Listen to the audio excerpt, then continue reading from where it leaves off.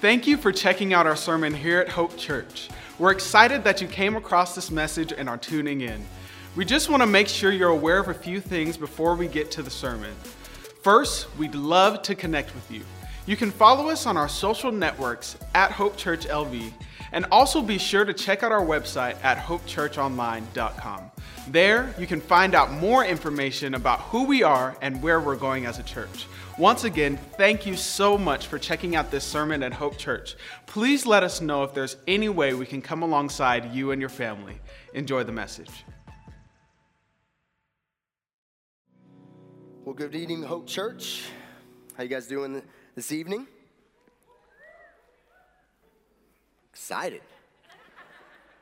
My family and I just had the amazing opportunity after serving for 10 years at Hope to go on an extended vacation, extended sabbatical, and it was amazing just to travel with my family, my wife, and my 4 children, and great, awesome time. But I have to confess to you, I have a hobby that I like to partake in when I travel. Maybe some of you can resonate. Maybe some of you will think I'm a little weird when I tell you what this is. But when you're traveling, you see you got lots of different people in lots of different places. And so you're on the beach, or you're on an airport, or you're driving down the highway, or you're at a lot of different restaurants. And for me, something that I like to do, and maybe you do as well, is some good old-fashioned people watching, right? You sit back and people don't necessarily know you're watching them, but you're just kind of seeing some situations play out right before your eyes. And sometimes those honestly are great situations. You see a dad and the way he's interacting with his kids, or something happens at a restaurant that could go bad and he handles it in a really good way, or she handles it in a really good way. And you kind of sit back and you say, oh, man, that was great. I hope if I'm ever in that situation, I handle that the same way. And that's fun and all, but the other side of the coin is much more entertaining, right? It's the side where you're sitting front row to kind of a train wreck happening in real life right before your very eyes. You see something going down at the airport, or somebody got mad at a stewardess for something she said, or something is happening, and you sit back and you go, how is this person going to handle it? And honestly, they don't handle it very well. You would say that person maybe handled that very unwisely or very foolishly. I thought about that as we begin our discussion tonight on what we're going to talk about out of the book of Ephesians. The reality that whether people are watching our lives or not, you and I have the opportunity every day we live our lives to walk in a way that is admirable and wise, or to walk in a way that is unwise and foolish. If you have a Bible, you can turn it to Ephesians chapter 5. If you're new to Hope, you don't know that we have been studying verse by verse through the New Testament book of Ephesians. If you aren't new to Hope and this is your home, you know that we are in a series, and we have been for several weeks now, through the book of Ephesians called Walk This Way. And to conclude this series, we're studying 20 verses in Ephesians chapter 5 where God gives us 15 commands. Now, I don't know what you think of when you hear the word command, but remember what we've said. When God gives us commands, he is not an evil dictator that's telling us all what we can and can't do because he wants us to try to earn his love in some weird cosmic way. When we read about God's commands, he is giving us those commands to protect us and to show us the best way to live. Pastor Vance said it best when he said, whenever you see in the Bible God saying, do this thing, that's really your loving Father asking you and telling you, hey, do this and help yourself. When you read the Word of God and you see things where he says, don't do this, don't walk in this way, or don't do this, that is really your loving and gracious Father saying, hey, don't hurt yourself. In Ephesians chapter 5, verse 1, we find one of these commands. It says, be imitators of God as beloved children. A few weeks ago, Pastor Vance unpacked that verse. You can go online and check that out. But we are really, over the last few weeks, looking at how that plays out in our lives, being imitators of God. And so a couple weeks ago, Pastor Jeff talked about what it looks like to walk in love. Last week, Pastor Travis looked at what it looks like to be imitators of God and walk in light. And today we have the awesome privilege to look at God's word and see what it looks like to be imitators of God and walk in wisdom. That is their task at hand tonight, to answer the question, how, as Jesus followers, do you and I walk in wisdom? So if you have a copy of God's word, we're going to read 3 verses tonight out of Ephesians chapter 5. If you don't have a Bible, it's going to be on the screen here, Ephesians 5, 15 through 17. Here's what the word of God says for us tonight. Paul says, therefore, be careful how you walk, not as unwise men, but as wise, making the most of your time, because the days are evil. So then, do not be foolish, but understand what the will of the Lord is. In our time together tonight, I want to break down these three verses kind of verse by verse. And so we'll start there in verse 15. Paul says, therefore, be careful how you walk. Now, with this word careful is a very special word. It's a word that talks about extreme care. The word careful is really a word that talks about intense scrutiny. This is not random or accidental. Paul is challenging us, be very serious and careful and exercise extreme care with how you walk or with how you live. When I thought about a way in my life where I've had to exercise extreme care, I thought about 10 years ago was the first time I held my firstborn son, Bryce. Now, I was 23 years old. I hadn't been married very long, and we had now had a child. And you have to understand about me, I was the baby of my family. So I didn't have younger brothers or sisters. I didn't have a lot of friends that had babies. And so I was the youngest one, and I could count on one hand how many babies I'd held in my entire life. So God, in his audacity, gave me and my wife a child, this man who never really held more than 3 or 4 babies, and now I have been given this baby not only to hold one time, but to like keep holding and make sure he keeps living somehow in his life. And I had to hold this baby, and so the doctor hands me my son, Bryce, for the first time. And you talk about some extreme care. My wife and I, we laugh every time we see the picture, but we have a picture in the Worthington archives, and it's honestly a really awkward picture because I'm trying to smile for the camera, but I don't know what I'm doing, and I'm freaking out on the inside. Why? Because there's doctors and nurses and people watching me, expecting me to know how to care for this child, and I'm not really sure what to do. I don't want to make a wrong move. I don't want to drop him in front of all these people, and I am exercising extreme care.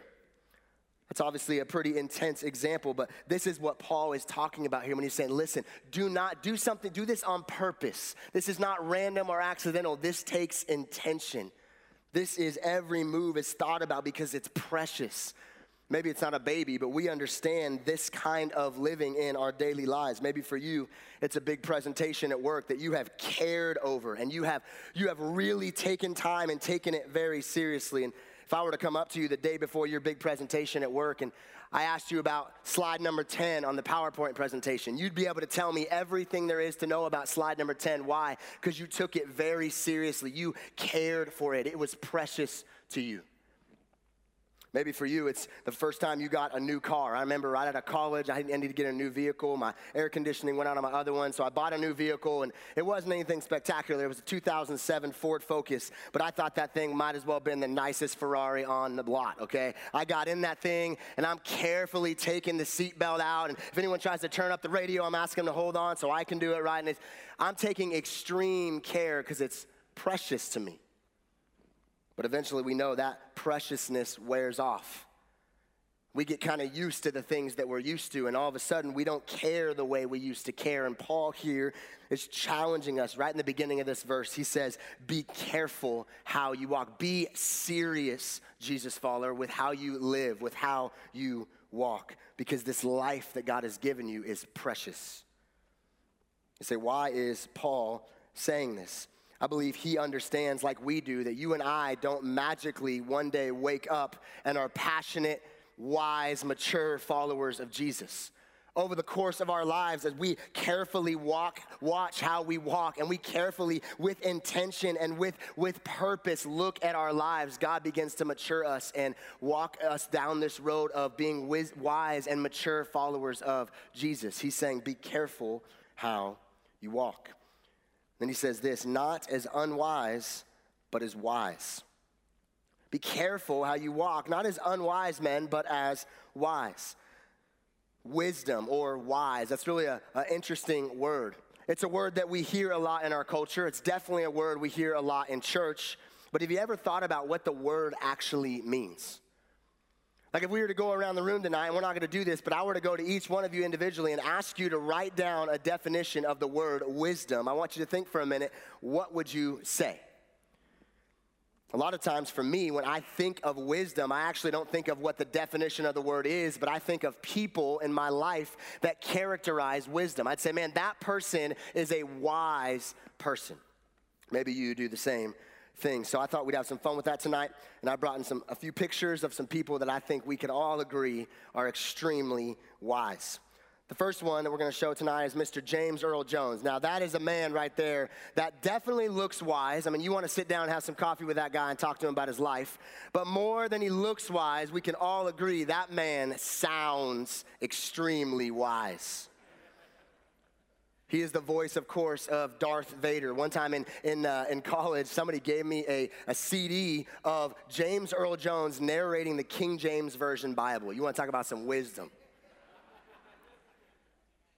But what he's done really recently that's kind of made me on a high right now is this is the wise, awesome voice of King Mufasa, right? My family and I went and saw Friday morning the new Lion King, and James Earl Jones was the voice of Mufasa in '94, and he's the voice of Mufasa in 2019. And here's what you got to know about Mufasa. When this lion speaks, the entire Pride Land listens. He exudes wisdom, right? Maybe you would agree with that. Secondly, maybe you are not so much a Lion King fan, but a Lord of the Rings fan. This is Gandalf.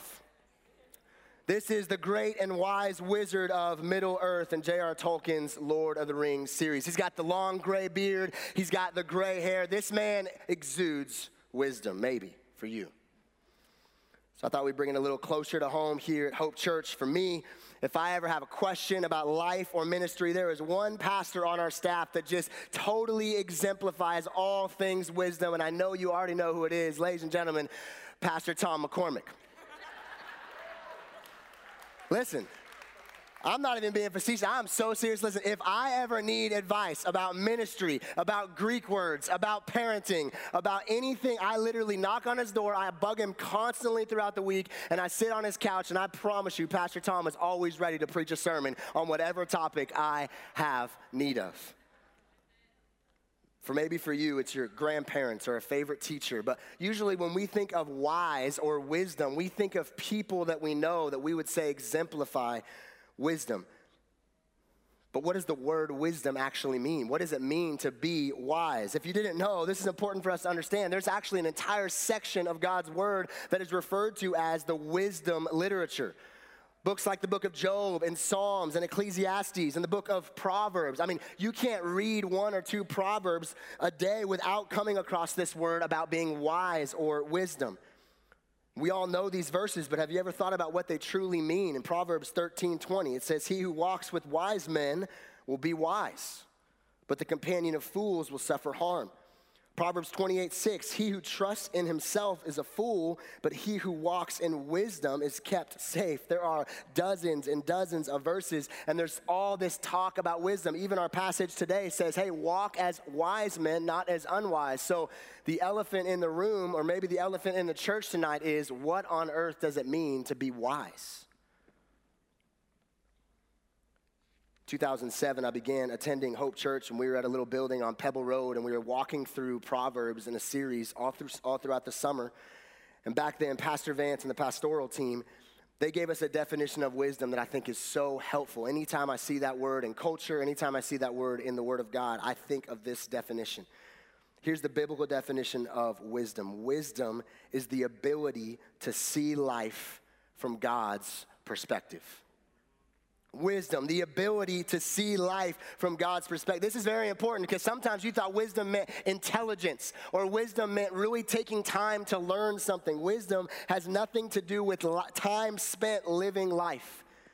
Wisdom is time spent seeing life from God's perspective. There are students that come to our Wednesday night Converge service that might be way wiser than the gray-haired people that call Hope Church their home. It has nothing to do with how long you've lived and has everything to do with how long you've seen life from God's perspective. You say, see life from God's perspective. That kind of sounds like an unattainable standard. I mean, I'm just little old me. How can I see life from God's perspective? That sounds impossible.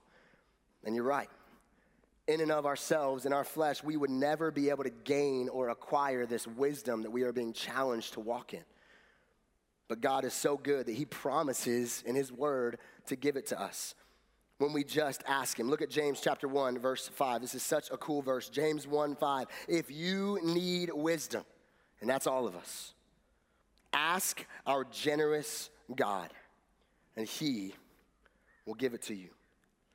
So I hope you see how this is kind of framing up. Paul here in Ephesians chapter 5, verse 15 is saying to Jesus followers, take extreme care, be careful, watch and guard your life, be serious and be intentional and pursue wisdom. How do you pursue wisdom? You ask God. So you are constantly saying, God, I need you to give me your perspective of my family. I need you to allow me to see my workplace from your perspective. How do you walk in wisdom? You're constantly asking our generous God, allow me to see what's in front of me, my circumstances, my family, my situation. Allow me to see that from your perspective. This is how Paul is challenging us to walk. In verse 16, he really starts to unpack how we can see that happen. Verse 15 was kind of the what. Here's what I want you to do. Be careful and walk in wisdom. And in verse 16, he kind of explains one way that we do that. And to frame that up, we kind of called it the word of wisdom that Paul gives us. The word of wisdom, and then there's a word of warning. Here's the word of wisdom. He says, make the most of your time. Make the most of your time. If you didn't know, the New Testament is primarily written in the Greek language. Obviously, many of us don't know Greek, and so thank God we have the English translations of our Bibles. But a lot of times, some of the words that are translated into English kind of lose its sting with what the original author, in this case, Paul, is trying to say. An example of that we see a lot is when we talk about the word love. Right? In English, I say I love ice cream. Like I really do love ice cream. I ate a lot of ice cream on vacation, and it was glorious. I love ice cream. But I also love my wife. And in English, I say I love ice cream and I love my wife. And you know I don't love ice cream the same way I love my wife, but there's only one English word that we use to convey that, and that's love.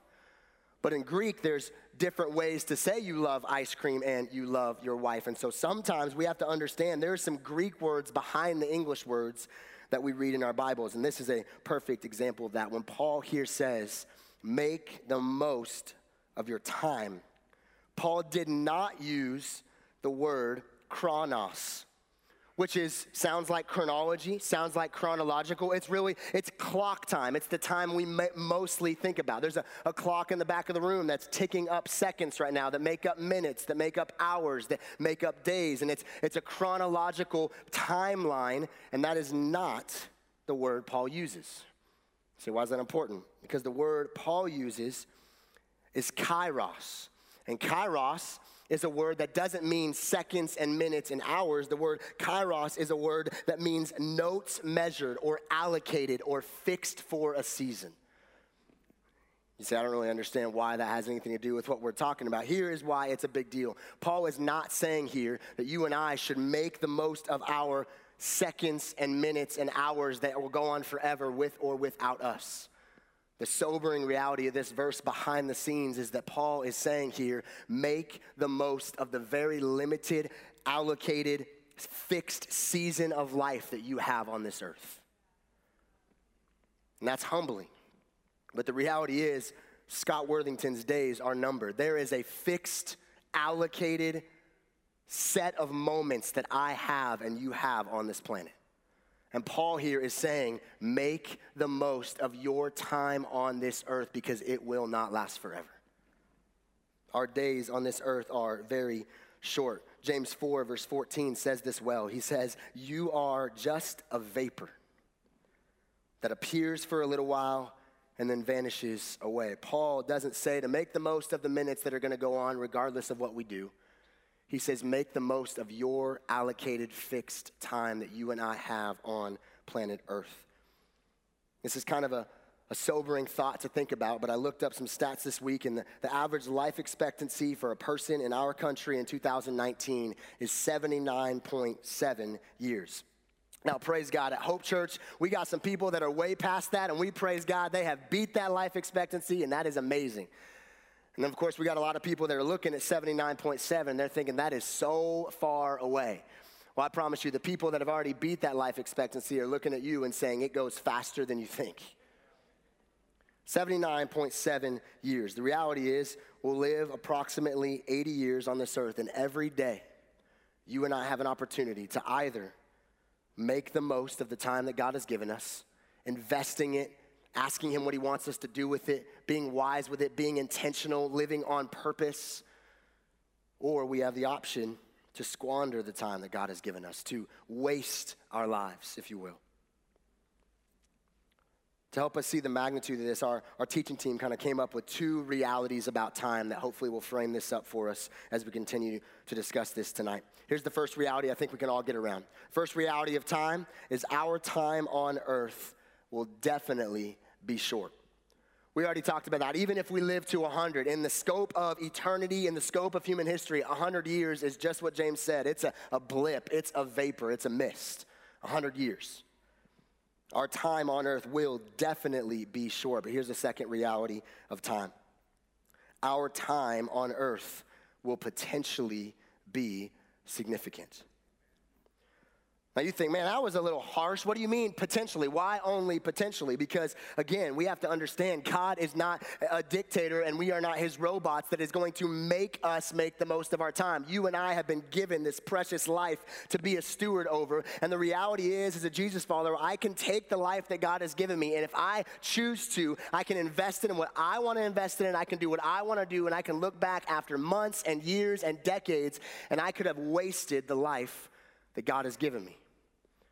We have that option. So our time on earth will definitely be short, but our time on earth will potentially be significant, depending on how you and I do what this verse says and make the most of our time. So the question we have to wrestle with in our own hearts tonight, what are we doing with the limited moments that we have on this earth? Back in college, I'm just a normal college student making decisions, planning out my life, who I'm going to marry, what I'm going to do for a living, and the whole thing that college students go through. And I was so grateful to get a CD of a pastor that we quote here a lot at Hope named John Piper. And he was talking to people just like me. This guy's in his 70s, pastored for decades, and really is passionate about this specifically for young people, everything we're talking about tonight. And so he actually preached at a Passion conference way back in early 2000s. And he was talking to 20,000 college students on this idea of not wasting their lives. It's been turned into a book, and it kind of changed the way I view all this stuff early on in my journey with Jesus. I love what he said on this topic of time. He said, time is precious. We are fragile. Life is short. Eternity is long. Every minute counts. Oh, to be a faithful steward of the breath God has given me. I know this got a little dark, and maybe for some of you, you're getting a little freaked out about just the end thing of time. Like, man, this is all going to come to an end at some point. But this shouldn't freak us out, honestly, as much as it should inspire us. Like, yes, our time on this earth is short, but everything that we just read in God's word is also true, that he wants to use your life in a very, very powerful way.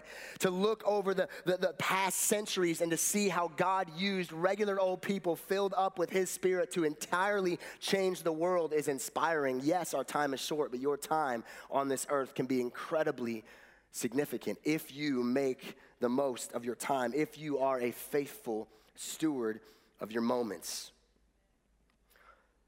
So all this talk of time kind of got me thinking about the things that we do day to day that honestly add up pretty quickly over the course of our lives. And so I did what most of us would do, is I started just Googling how much time the average American spends doing certain things.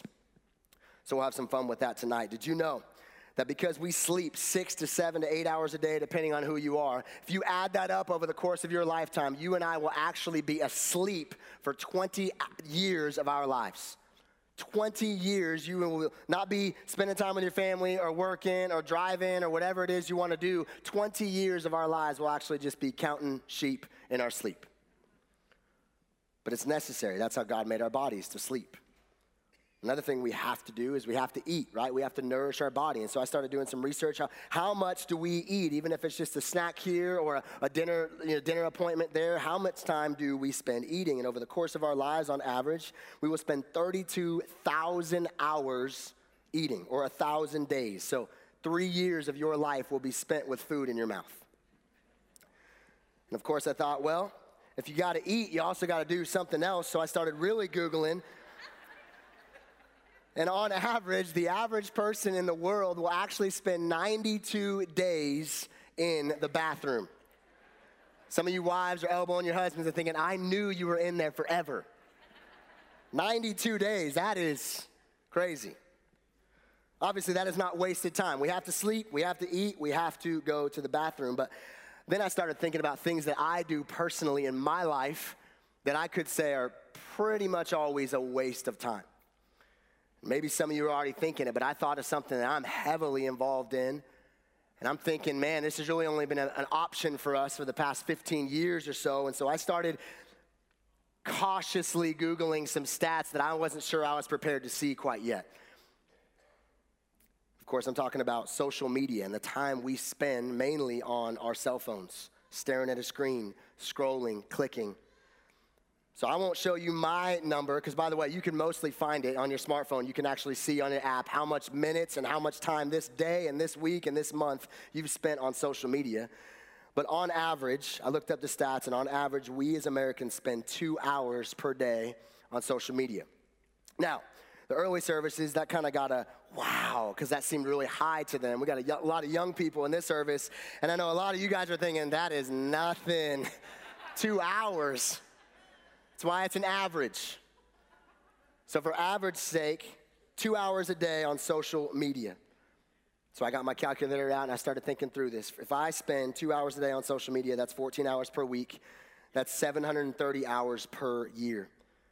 Which, believe it or not, that means for me, 30 days of my year will not be spent interacting with real human beings, but will be spent scrolling and double tapping and commenting and snapping and scrolling. And I don't know about you, but that was very challenging for me. I am the chief of sinners, right? This is not against anybody. I was looking at the screen and I was thinking, wow, 10% of my 2019 will be spent looking at, observing from a distance people I may or may not know and not investing in my actual real life. And I was wrecked. I thought about my kids. I have 4 young kids, 9, 7, 5, and 4. And if you've ever been called out by a 7-year-old for putting your phone away, it'll humble you real quick. Hey, Dad, put your phone away. But I thought about the reality that as they grow up, they're not going to care. In my life, this is me, this is my conviction. In my life, my kids are not going to care about how many followers I had or how many likes I got on that picture that I spent so much time crafting to make perfect with a perfect caption. My kids are looking at my life and saying, Dad, would you spend some time with us in real life? Not through the lens of a camera so you can post it for other people to see. We just want you to enjoy this moment with us because it won't last forever. I don't think they're going to think how awesome my Instagram story video is. They're looking at me and saying, Dad, put the phone away. I want you to make stories and make memories in real life with us instead of trying to share it with other people. For me, I was wrecked this week. This is not a message against social media. It is an amazing tool. What an amazing tool social media is, but it also can be an awful distraction. And for me, looking at the reality that 10% of my 2019 might be spent on my device and not with the people that God has called me to shepherd and love was challenging. The Word of God here is challenging us to be careful how we live, to pursue this wisdom, the ability to see life from God's perspective. How make the most of your time. The question we have to ask Hope Church as we finish up tonight is, are we doing that? Are you and I looking at our lives and saying, I am making the most of the allocated, fixed moments that I have on this planet? And then Paul gives us a word of warning. He says, make the most of your time. Here's the word of warning. Because the days are evil. Kind of a weird phrase, the days are evil. What does that mean? Well, we believe it means a few things. Namely, it means that we are living today in the last days. Now, that's not to freak anybody out or to make people think we're talking about the book of Revelation or anything tonight, but we are, by biblical standards, living in the last days. We don't know when Jesus is coming back, and we don't know all the finer points of how he's coming back, but we understand we have a promise from our Savior that one day he is going to rule and reign and step foot on this earth and say, I am king, I am boss, and establish his kingdom on this planet. And the question we have to ask is my life right now set up for being ready for that?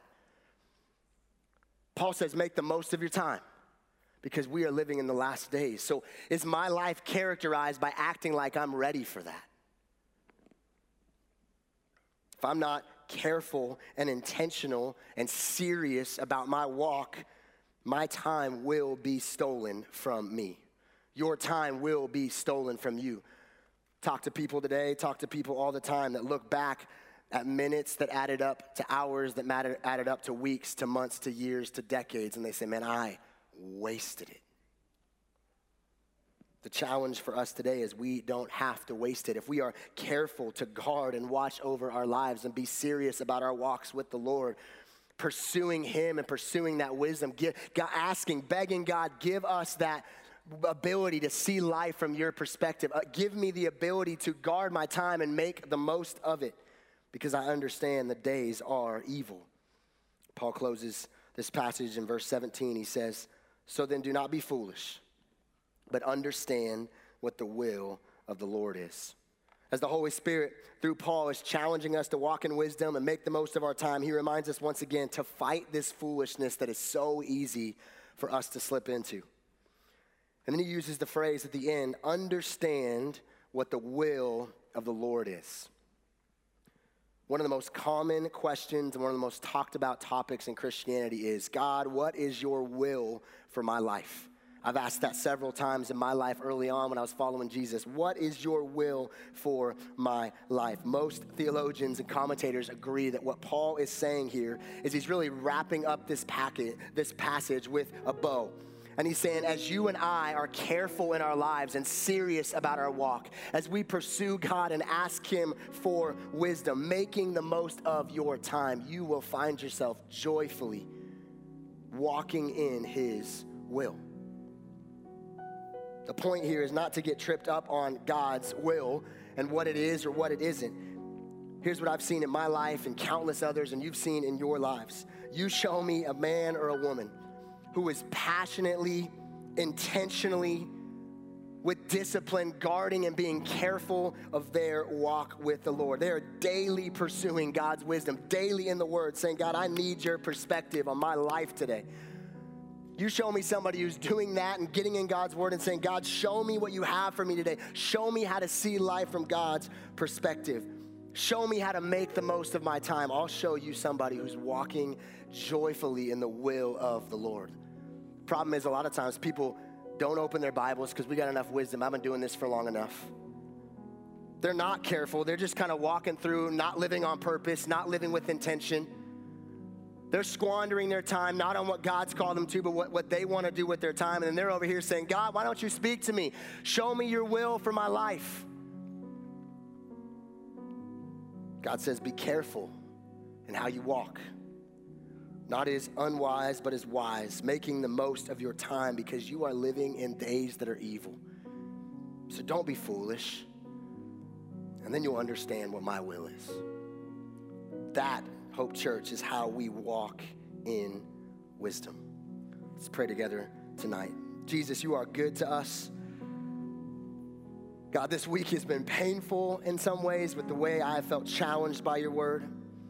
God, but it has been so fresh and so real to just see you press down in areas of my life. God, I pray that right now, as we just take a few minutes to respond, that you would do the same for the people of the night crew. God, as we respond, we give you full reign, Holy Spirit of God. Do what you want. Would people move closer to you because of what you're doing, and would they follow you in obedience, whatever it is that you're calling them to do? Anytime I hear a message from God's word, it's always helpful for me just to ask some questions as evaluation.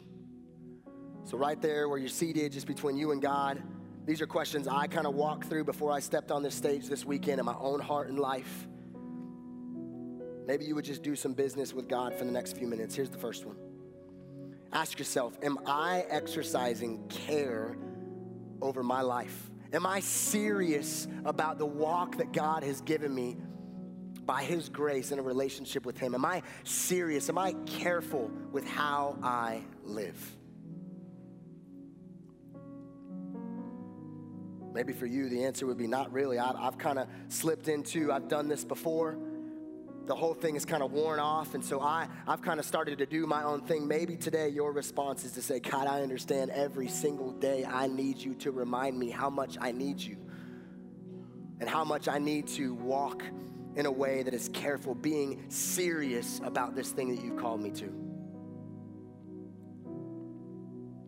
Second question tonight is, maybe you would ask God, God, am I asking you daily for this wisdom, this ability to see life from your perspective? Or am I relying each day in my workplace, in my family, in my school, am I relying on my own knowledge? Or am I begging you every single day for wisdom? It doesn't matter how long you've been following Jesus, every single day you need the wisdom of God. And I love that James says, if you want that, just ask for it. He'll give it to you. So are you asking God for wisdom, or are you relying on your own knowledge today?